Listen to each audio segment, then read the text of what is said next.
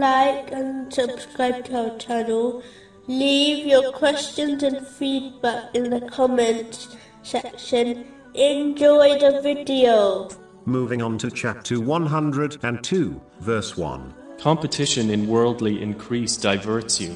In a narration found in Sahih Bukhari, number 6439, the Holy Prophet Muhammad, peace and blessings be upon him, warned that if a person possessed a valley of gold, they would desire another, and nothing fills their stomach except dust. But Allah, the Exalted, forgives those who repent to him.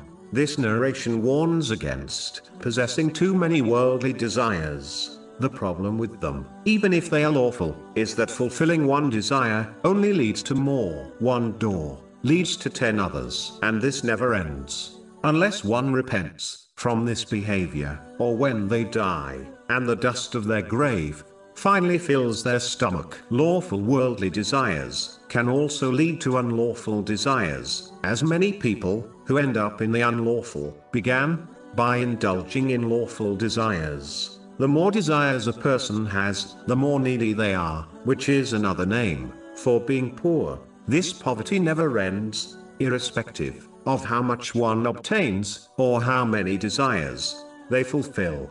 It is why it has been said that the essential needs of a pauper gets fulfilled, as this is guaranteed by Allah, the Exalted, but the desires of kings are left unfulfilled. A Muslim should instead strive in this world in order to fulfill their needs and the needs of their dependents without excessiveness, waste, or extravagance, and minimize their worldly desires in order to avoid this real poverty, and instead prepare adequately for the hereafter by fulfilling the commands of Allah, the Exalted, refraining from his prohibitions, and being patient with destiny, according to the traditions of the Holy Prophet Muhammad, peace and blessings be upon him.